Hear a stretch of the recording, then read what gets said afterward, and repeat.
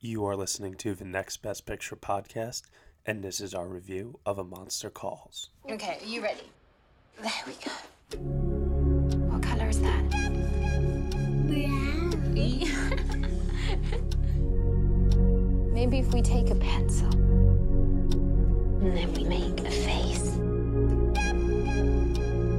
And then we see the life in the eyes.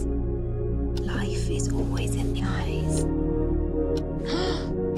There's our monster. How does the story begin? With a boy, too old to be a kid. You're coming to live with me. Don't touch anything. Too young to be a man. I no longer see you. What did he do? Okay, everyone, you were just listening to the trailer for A Monster Calls, and the story of which is as follows. Connor is dealing with far more than other boys his age. His beloved and devoted mother is ill. He has little in common with his imperious grandmother.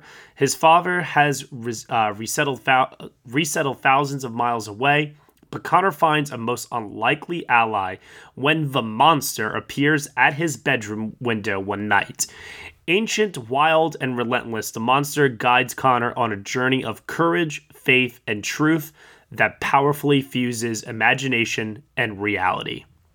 And the cast includes Sigourney Weaver, Felicity Jones, Toby Kebbell, Louis McDougall, and Liam Neeson. It is directed by J.A. Bayona and is written by Patrick Ness. Joining me for this review, I have Kristen Lopez. Hello, everybody. Hello, Kristen. So, you got your Kleenex ready?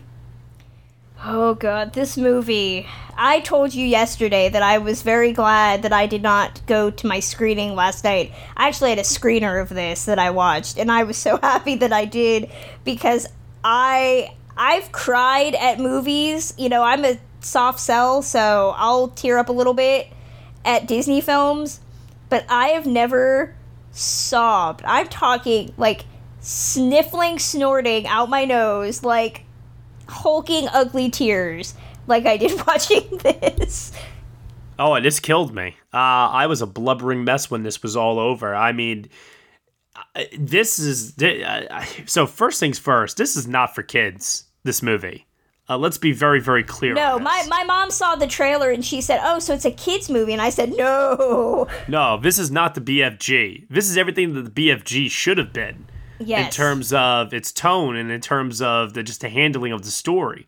But as far as its emotional content and also the maturity of which you need to have as a viewer to handle this kind of content, I mean, this is for adult audiences. This is some heavy, heavy shit, for lack of a better term. Yeah, there's a lot of material here to discuss for starters, but also I think it really kind of pays homage to, what the BFG wanted to be, what Guillermo del Toro's kind of career started out as. There's a lot of connections to Spanish horror here, even though the characters speak English. Right. I mean, and he started off, J.A. Bayona, with the horror film The Orphanage. Yeah. And then he follows that up with The Impossible. That which actually garnered... hated. Right. It's okay for me. I mean, I think that was like a 7 out of 10 or a 6 out of 10 movie for me. I got told that I was an asshole for saying that it was white people go on vacation and have problems movie, and I still stand by that statement. I mean, I'm with you in the sense that, did we need to have a white antagonist family or a protagonist family to follow during this international disaster that impacted hundreds of thousands of people? It's kind of odd to take it through that lens, but there is no denying the filmmaking power that Bayona possesses, and he puts it totally on display in this film. There are some sequences, particularly these animated sequences in the film, because the monster, what he does is he tells Connor 3 stories, and throughout all 3 of these stories, the film turns into this Harry Potter and the Deathly Hallows Part 2 animated sequence with voiceover narration from Liam Neeson that is gorgeous. completely awesome in just their own nature of and form of storytelling, that if taken on their own as like shorts, you could submit all three of these potentially for Oscar consideration. I thought these moments in the film were just fantastic. Yeah, there's so much that is amazing about this movie that I don't really know where to start. But the animated sequences, so much of that is deliberate. I mean, the fact that it starts out with watercolor and the second story is told in a more kind of CG stop motion, kind of more corporal type of storytelling. And then the third story being no animation. I think I might be getting confused. Oh no, I think you're referring to the fourth and final story. Yeah. So I think that and all of that represents people in Connor's life. And I mean, everything in terms of capturing a young boy's perspective, so much of the storytelling is molded around his part. I mean, it's almost like a living dream, which is kind of brought up a couple of times because, you know, your subconscious is drawing on things that you know. And so much of the storytelling in this movie is drawn off of things that he would know. Right down to the fact that Liam Neeson's character is connected to his own family. If anybody was looking at the pictures in the film, there is a Liam Neeson reference in there. So, I mean, all of that is very deliberately placed. But, you know, the thing that also fascinates me so much about this movie is that it's one of those movies where, just purely on a technical level, all departments, in my opinion, are just working at the top of their game here.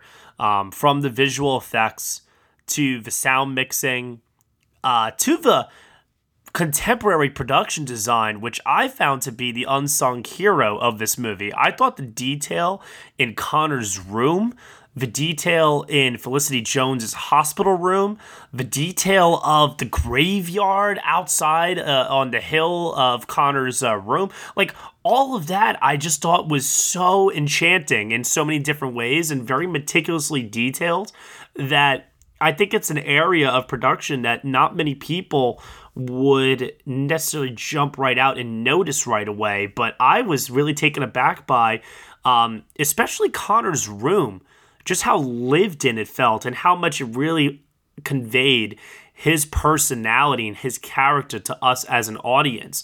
And I just thought that the extra mile that Bayona took to really, really make sure the craft elements of this film were as good as they could be really goes to show you the tremendous talent that he has, and also that the film is no joke. This is a film to be taken very seriously. Well, and it stems from the fact that, you know, the monster says humans are complex and our things are what defines us, and that comes through the best with Sigourney Weaver's character, right, who has a history, and everything is very in its place, and you don't touch it like a typical grandma. And so when Connor has a moment and destroys everything in this house, the look on her face is just, I mean, I actually like screamed when the movie shows what he's done to this room, because Sigourney Weaver's kind of passionately shown through how she touches things and how she handles things that these items had significance to her, and he's just ruined all of them. Yeah, but it also, I think psychologically does a really great job of getting us to understand the mindset of this. Was he 12 in the movie?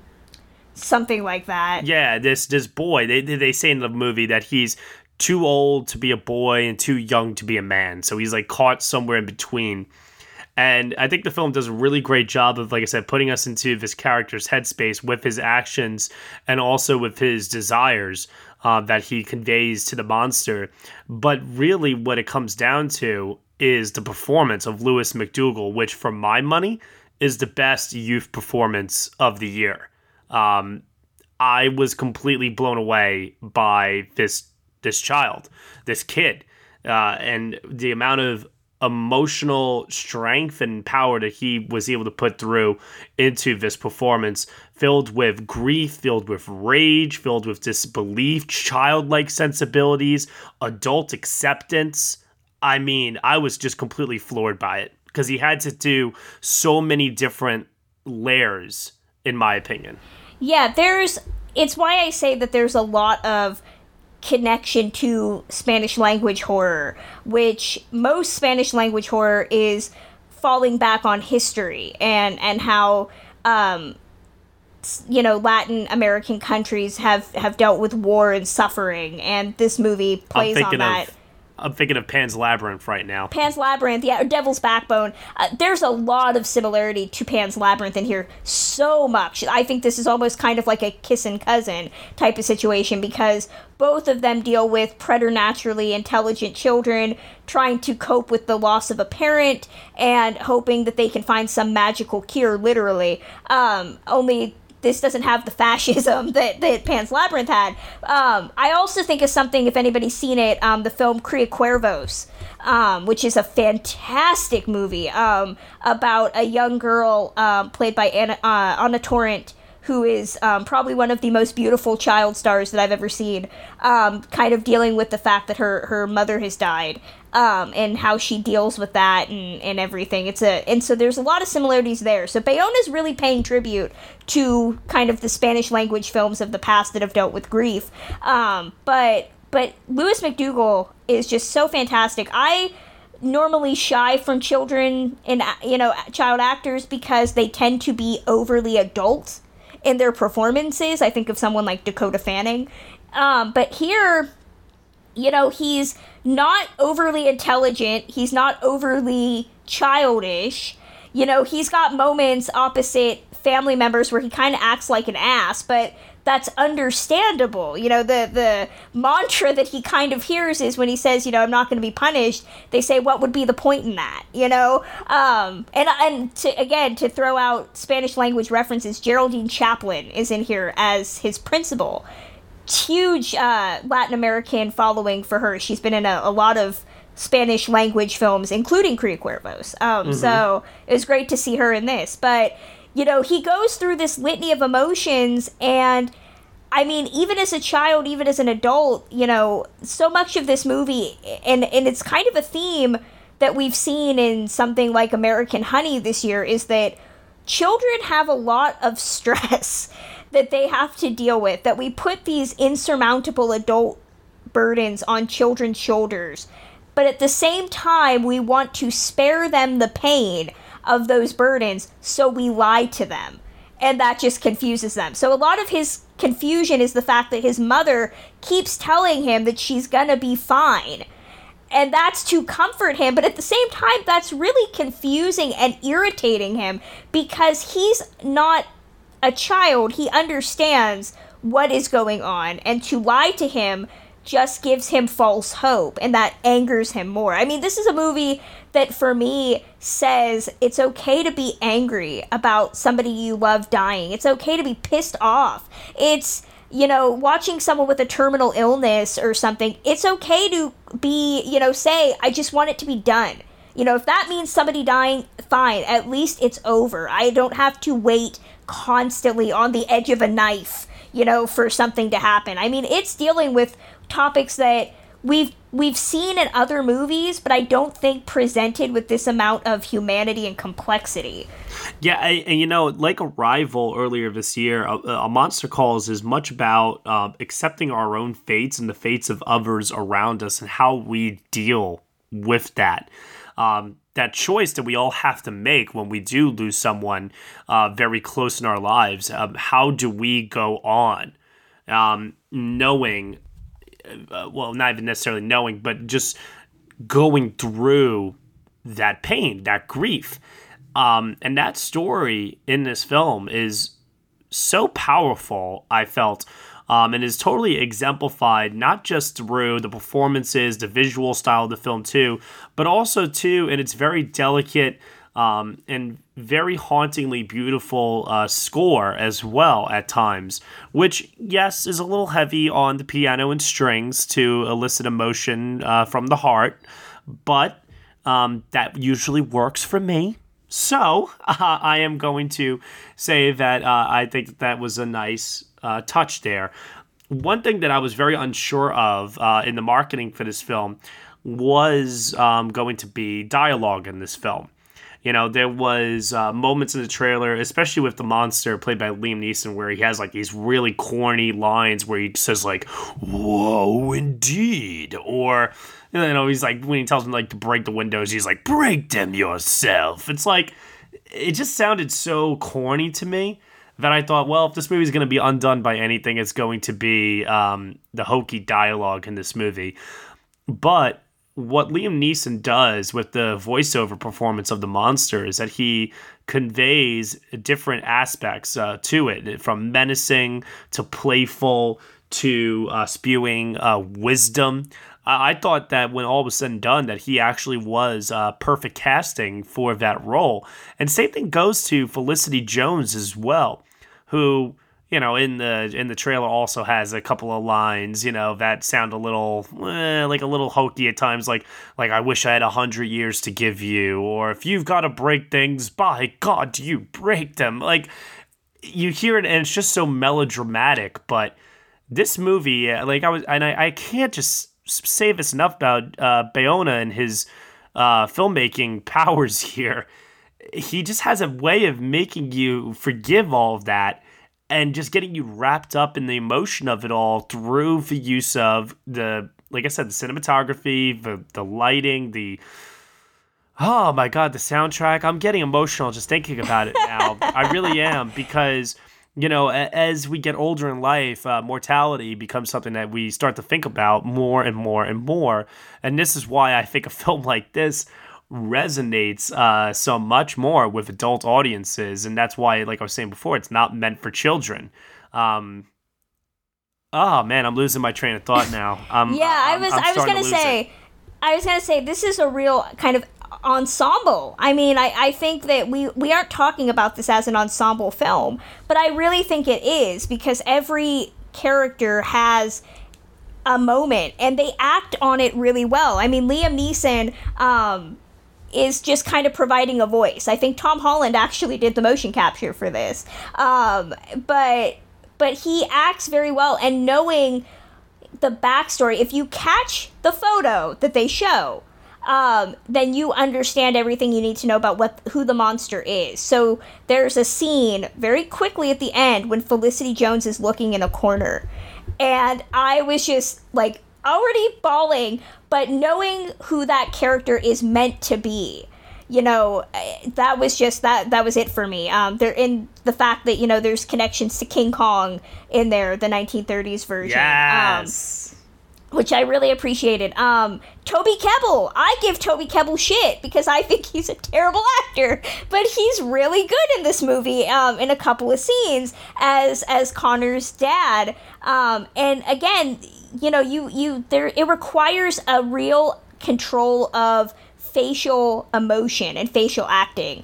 And Toby Kebbell's character could have played kind of the good time Charlie, that weekend dad that shows up and, you know, everything's great and he takes you to the theme park, and at the end of the day says, "Okay, well, I'm gonna go now and we'll probably see each other again in like 6 months." But you understand, and he is aware of it as well, because he brings it up, that he can't handle this. You know, this is not what he does. He's not built for the harsh realities of life, so he runs away. You know, and Sigourney Weaver's character, who I loved so much in this movie. You know, Connor sees her as the evil witch because she wants to talk the harsh realities of what's going on. Right. And there's a beautiful moment at the end when she's in the car with him, and she says, you know, what we have in common is your mom, and that's the only thing we have in common. And again, she's being honest, and you understand how painful this is for her. I mean, this is a movie about a child dealing with a death, but it's also about dealing with death at any age. It does not get easier. It does not there's not a clean way to do it, and there's not a clean way to respond to it. Even Felicity Jones, I think her character presents a little bit of anger. You know, Toby Kebbell's character says she had big dreams of wanting to go to art school, and she got pregnant, and that just, you know, that didn't happen. And she wasn't bitter about it, but it didn't happen. And when she says to him, you know, that line about, you know, wanting to break things, you know, you kind of feel that she's pissed off too about the situation, that she's a young woman who is going to be fated to die young, and you know, without having achieved maybe even a quarter of what she wanted to. So I mean, it's a great film that shows death from literally every facet, and I think that that's something, without having to devolve, you know, none of these characters are dropping to their knees and like shaking their fist at the sky saying why, but internally, you know, that's probably what they're all feeling. I'm at a loss for words at this point, because it's such an emotionally affecting film on so many different levels. I want to know, at what point did the emotion start, and then what point did you be like, okay, it's over, I'm going over the edge? The fourth story. Go on. The fourth story, Connor's story, killed me. I would say that I started, I think, right around the time before that. There's like a point, like 15 minutes or so before that, where I was like, okay, I'm going. And then by the time we got to that ending, that I was already like, there's a 20-minute moment of just like pure emotion. Yeah, I mean, it was. Damn it if it wasn't one of the most memorable experiences I've had in the theater this year. That left me completely speechless, and does so now. Let me ask you this question, because this film is not tracking to do well at the box office, but clearly you and I both like the film. How would you sell this to somebody to get them to go out and see it? Because ultimately that's what we want, is we want people to go out and see this movie. But how do you sell such an experience? I think people, you know, we just talked about this with Hidden Figures, they fall back on what they know, and they see a child in this fantastical movie about a talking tree, and they think it's a kid's movie, much in the way that people thought Pan's Labyrinth was a kid's movie when it came out. And I would say that if you enjoyed Pan's Labyrinth, but you thought that it was a little too far removed because it was in the past and it did deal with, you know, the residual hatred of the government, this and is foreign pure language. Yes. This is all of that. I mean, for me, I think of this as being like a Guillermo. If anybody's seen Cronos, Guillermo del Toro's earlier film, this is very similar to that. I think that what's putting people off is the child star, the fantasy element, and the fact that it looks depressing as hell. But I would say to all of that, if you saw the BFG and you liked it, and you saw Manchester by the Sea and you liked it, then just think of those two things coming together. There you go. That's it right there. It's the BFG plus Manchester by the Sea. Yes. And you get A Monster Calls. I was trying to get that to rhyme with E at the end, but that ain't going to happen. Exactly. I was thinking, like, is there a way I can rhyme it? Yeah. A Monster Calls, see? Exactly. So, yeah, if you feel like I love Manchester by the Sea, but Casey Affleck being a sexual harasser is kind of, like, taking me down a notch, then go see this, because it's kind of the same thing, only it's not problematic with its acting. No. There's not many flaws in this film, but I do have two that I want to just point out. So, Kristen, let's toss it off to final thoughts, grades out of 10, and any Oscar potential. Oh, gosh. Oscar potential, I'm just going to get it out of the way. I think if it gets a script nomination, that would be kind. I don't think it's going to go anywhere, which I think is a shame, because I could see it getting picture, you know, if this was a different time. I could see it getting director. I could see Sigourney Weaver getting a supporting actress nomination. I could see a lot of things. I don't think it's going to get anything, though, because I think it's just falling way too short under the radar. And I don't know what could have changed. I mean, I don't remember the marketing campaign or how that worked out for Pan's Labyrinth, other than foreign language. But well, it didn't win foreign language. It only won 3 tech awards, actually. Yeah, so I mean, it didn't. All I can say is that Bayona's gonna be the next Guillermo del Toro, I think. And I even say Guillermo del Toro I don't think is Guillermo del Toro at this point anymore. I did not like Crimson Peak. So I would say that Bayona's got a nice career that he's starting, so you want to get on the train early. But I don't think it's going to happen now, and I don't think it's going to get any Oscars right now. But I loved this movie. I adored it. I think in a year that's been really shitty, with numerous debt, in terms of, having to see so many people that we've appreciated and loved in the celebrity world die. This is really cathartic, even though it doesn't present any solution. It just says here, this is life and death. This is the Lion King if Simba was just like, my dad died, gonna move on and try to learn to cope. If you think Disney movies offer an easy solution to people dying, go see this. I loved it. I loved it a lot. And right now, I'm sure if I let the emotion drift away in the next couple of days, I might be less cagey about it. But honestly, I don't know of any flaws. So I'm gonna give this a 10 out of 10. This is going perfect for me. Wow. Oh my gosh. Yeah, I know. I was gonna say 9, and then I just said, fuck it, I'm going 10. This is the first 10 I've heard from you. So that's I know, yeah. I hesitate to say 10 out of 10. I don't have it in masterpiece territory, but so my big problems with the film are the following. I think that the message of the film is very, very simple, when it really comes down to it.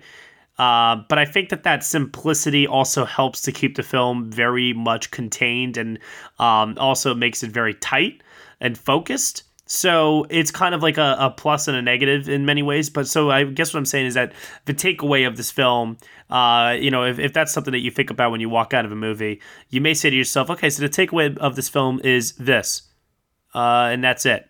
And there's not much else to really take away from this. And, okay, so 108 minutes of my life just to get that message, which I already kind of know through life already. But what would have been the solution, I guess, to present at the end? I mean, because I think what the movie's saying is that their life and death are going to happen regardless, Yes. And it's just the nature. I mean, did you want a solution like his mom to wake up and be all, I'm better now? No. It's not that. I just feel that sometimes when you watch certain films that do get into that masterpiece trajectory, I want to be asking myself more questions and thinking about more things than just one simple thing when I walk out of a film. Like with something like Manchester by the Sea, there's many different scenarios and many different character decisions and moments where I walked out of that theater questioning what would I have done in this given situation, or what do I think the outcome of this was going to be, or et cetera, et cetera. It just gave me more to chew on. I feel like this film, while what it does give me to chew on is just enormous in terms of its emotional content, it's still just one thing at the end of the day here. And with that said, tying into that, the conclusion of this film is very inevitable. And I'm not saying that was a drawback from me personally. I'm just saying that for some other people that may watch this film, they may just, and this could be going back to what I was saying before, may be turning people off to this film and maybe why it's not tracking to do so well. People already know, based upon the marketing material for this film, how this film, I think, is going to end and what this film is about. So they know that the message is simplistic. They know how it's going to end. And they say to themselves, why do I need to put myself through that if I already know how it's all going to go down? You know what I'm saying? I mean, maybe that's the benefit of the fact that I went into this cold. I didn't see any of the trailers, so I did not know how it ended. But I think that you could possibly argue that you could see it because, again, it's why I say it's almost like a dream, because it is culling from subconscious things. So, I mean, I guess I could see that. I don't know. It didn't bother me, though. So that's fine. I mean, it's still one of my favorite films of the year regardless. I'm giving it an 8 out of 10.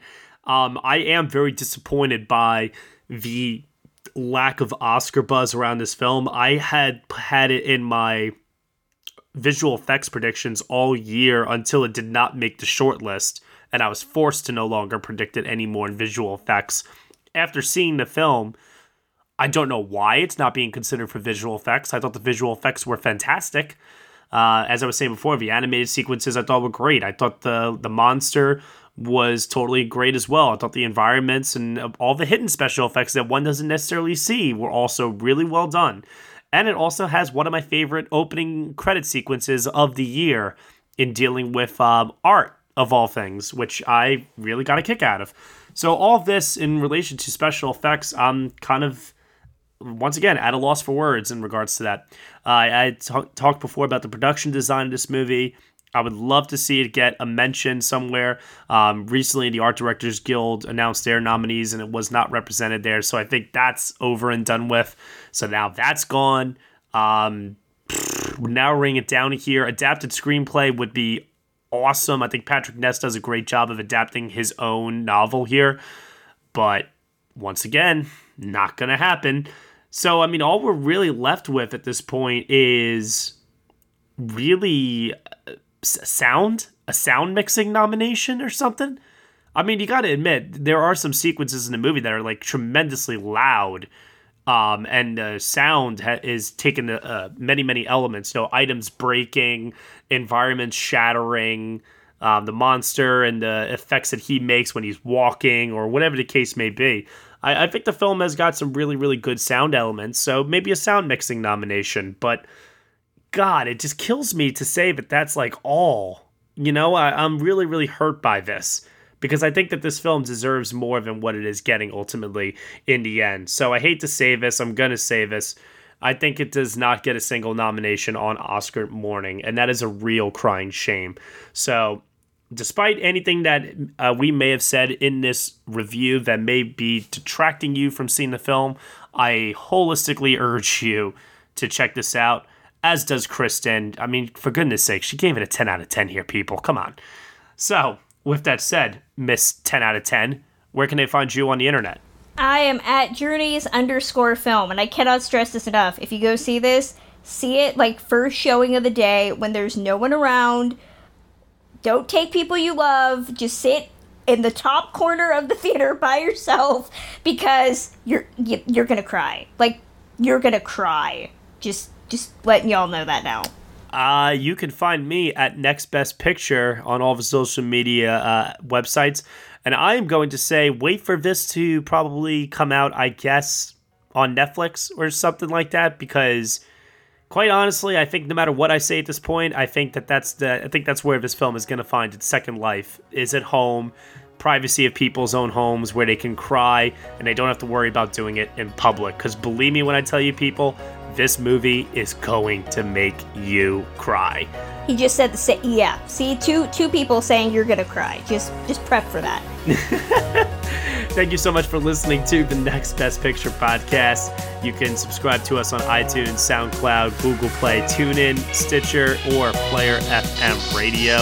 Once again, thank you so much for listening, and we will see you all next time.